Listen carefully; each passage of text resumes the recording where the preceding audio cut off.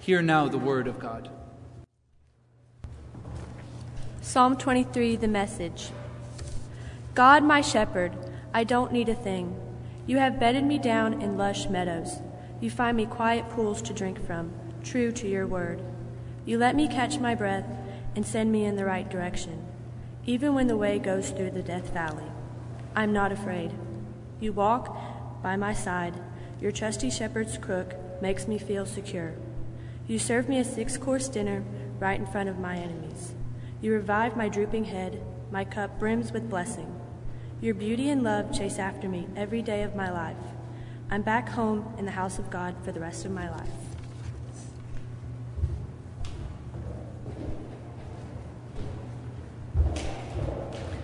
Psalm 23, King James Version. The Lord is my shepherd, I shall not want. He maketh me to lie down in green pastures. He leadeth me beside the still waters. He restoreth my soul. He leadeth me in the paths of righteousness for his name's sake. Yea, though I walk through the valley of the shadow of death, I will fear no evil, for thou art with me. Thy rod and thy staff, they comfort me. Thou preparest a table before me in the presence of mine enemies. Thou anointest my head with oil, my cup runneth over. Surely goodness and mercy shall follow me all the days of my life, and I will dwell in the house of the Lord forever. The word of God for the people of God. Thanks be to God. Thank you, ladies, for both reading Psalm 23, a beloved psalm for so many people. There was a preacher once that introduced Psalm 23 by saying, even when you walk with God, you'll eventually have to pass through a dark valley. We could also say, because you walk with God, you eventually have to walk through a dark valley, and I think both are true. Life brings dark valleys, following God does too, and this psalm is a reminder that God is with us through both. It is the most familiar song. For many, the most beloved. Just hearing "the Lord is my shepherd" begins tugging at memories. Memorizing this psalm in Sunday school at the feet of a beloved Sunday school teacher. Some of us remember repeating this psalm at the funeral of one we love, seeking again the comfort of green pastures and still waters, the reminder that even here, even in a dark valley, God comforts me. It has been repeated millions of times in a hospital room, through tears at gravesides, in moments where the world has suddenly tilted sideways, where we can't get a grasp. These ancient words are steady. They connect us to the promises that have not failed us yet and will not fail us now. The psalm, like the God it reminds us of, comforts us all the days of our lives. The Lord is my shepherd, I shall not want. He makes me to lie down in green pastures. He leads me beside the still waters. He restores my soul. This song is like the comfort food of the Bible. I don't know if you know this, but in the United States, the top comfort food is pizza, which is not at all surprising to me. When you're down in the dumps, what you need is a pizza, a big old slice or maybe the whole box. Load it with your favorite toppings, and somehow life is just a little bit better. And if you wanted to know, after pizza in the United States, the next comfort foods are chocolate, duh, ice cream, and macaroni and cheese. If you put all of those together, all the better. Comfort food. Down south, I think we'd have to add fried chicken, potentially some barbecue, and in my personal household, you have to add in the homemade noodles that my mother makes as comfort food. But you see, the thing about comfort food is they don't tend to be healthy, sadly. In general, when we're talking about comfort foods, people aren't saying, man, I wish I had some fresh asparagus today. A kale and quinoa salad with the dressing on the side, please. That's because a comfort food needs two things going for it. One, you put it in your mouth and there's this explosion of delicious. Maybe your stomach will be aching later. Maybe you've ruined your diet for the day or even the week. But in that moment, your mouth is saying, God is good, hallelujah, amen. But you see, a comfort food doesn't just taste delicious. The second thing that makes it a comfort food is that it has a memory attached to it. Eating it, even just smelling it, pulls up memories of better times, of family dinners, of barbecues, moments in childhood when you were wrapped so tight in your parents' arms that nothing could get to you. They comfort us by reminding us of a time when things were better and reminding us that they will be again.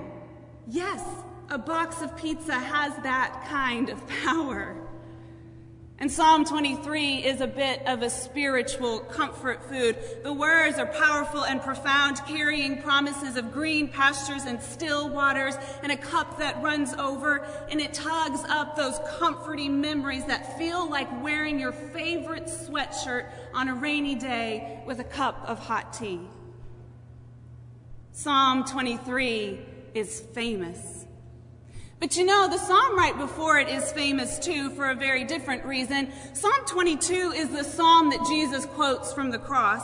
It's the psalm that Mark uses to describe Jesus' arrest, trial, and crucifixion. Psalm 23 starts with, "The Lord is my shepherd, I shall not want." But Psalm 22 starts with, my God, why have you forsaken me? Why are you so far from helping me from the words of my groaning?" It's about having nothing left, being surrounded by enemies, being attacked, and in the face of all that, choosing to trust God. Psalm 22 is this declaration of faith anyway. Even though the world stands against me, even though death is at my door, even though I cannot see God through the valley of the shadow of death, I am defiant. I am faithful anyway. Psalm 22 is a refusal to back away from our belief in God, even when everything seems lost. After Psalm 22, after staying faithful through the hard times, after trusting God when nothing will go right, after all that comes Psalm 23. After my God, why have you forsaken me, comes the Lord is my shepherd, I shall not want. What I find interesting about Psalm 23 is that if you look for pictures that go with Psalm 23, you'll find Jesus, beautiful, peaceful look on his face, holding a little sheep in his arms, or a cute little sheep laying down in green pastures. But why aren't the pictures of Psalm 23 ever the valley of the shadow of death? Why aren't they a table set in the face of my enemies? Because quite frankly, that's where I think this psalm belongs.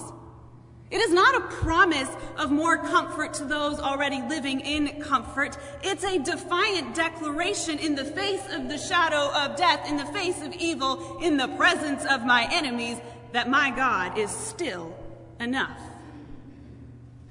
This psalm is at home at a funeral.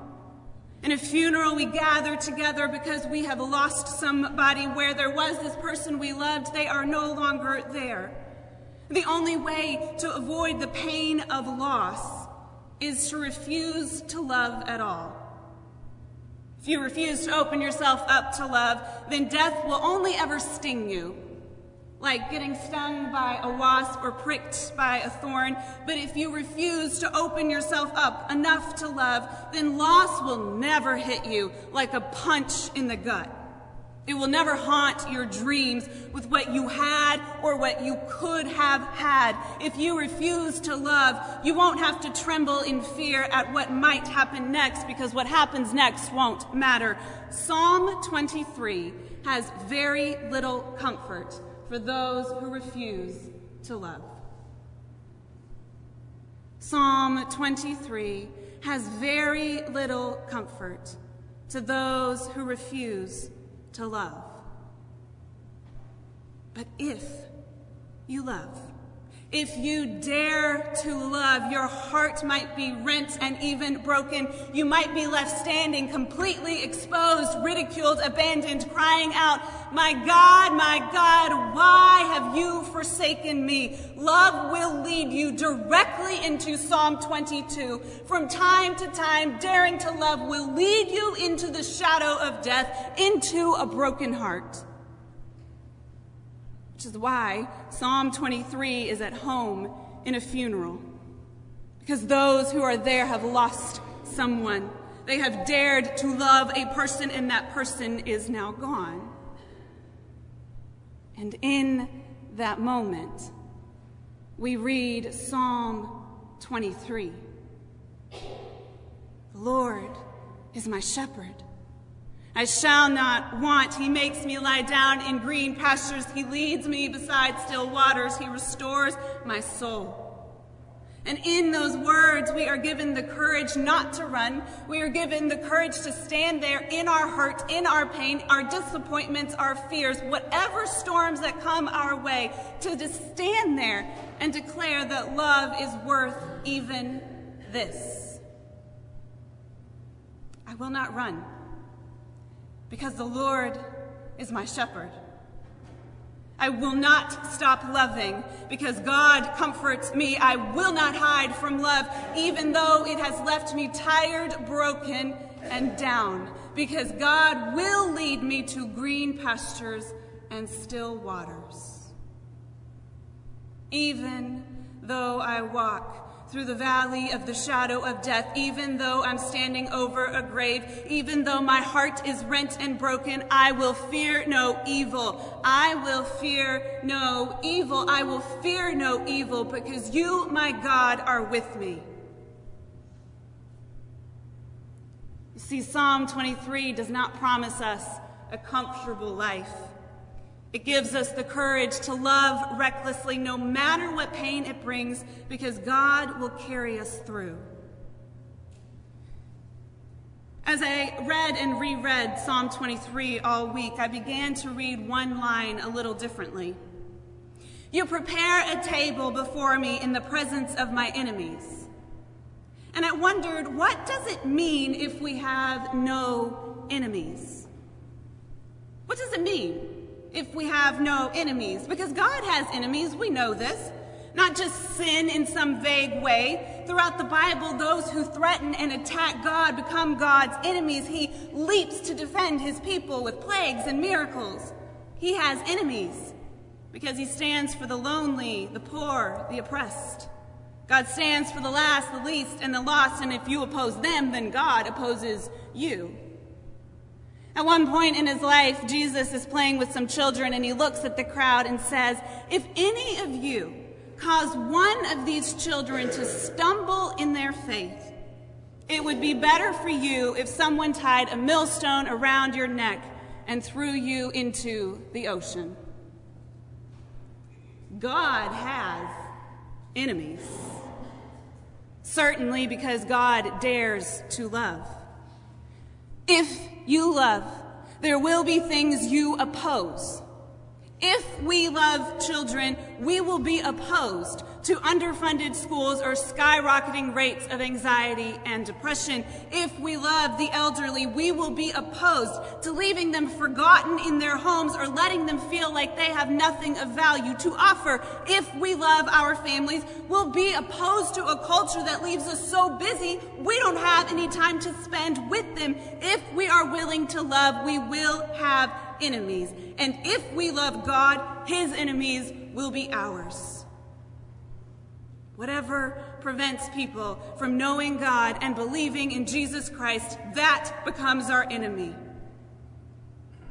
And that is worrying to me.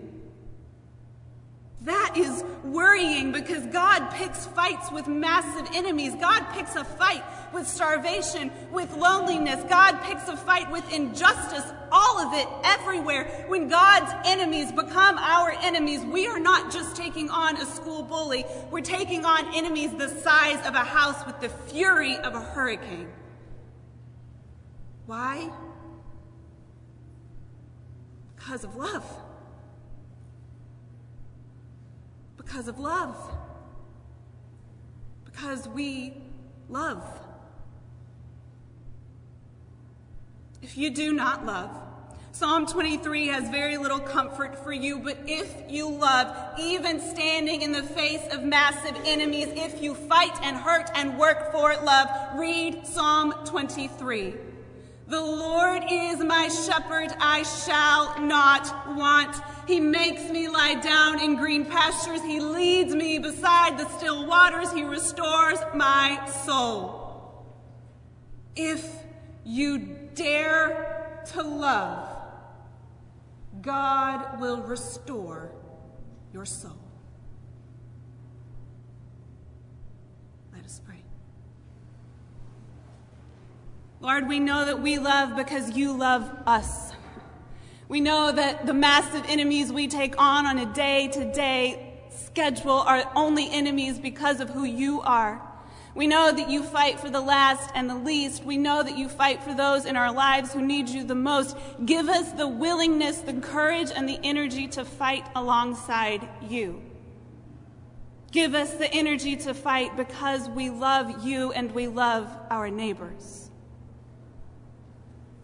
Restore us, Lord.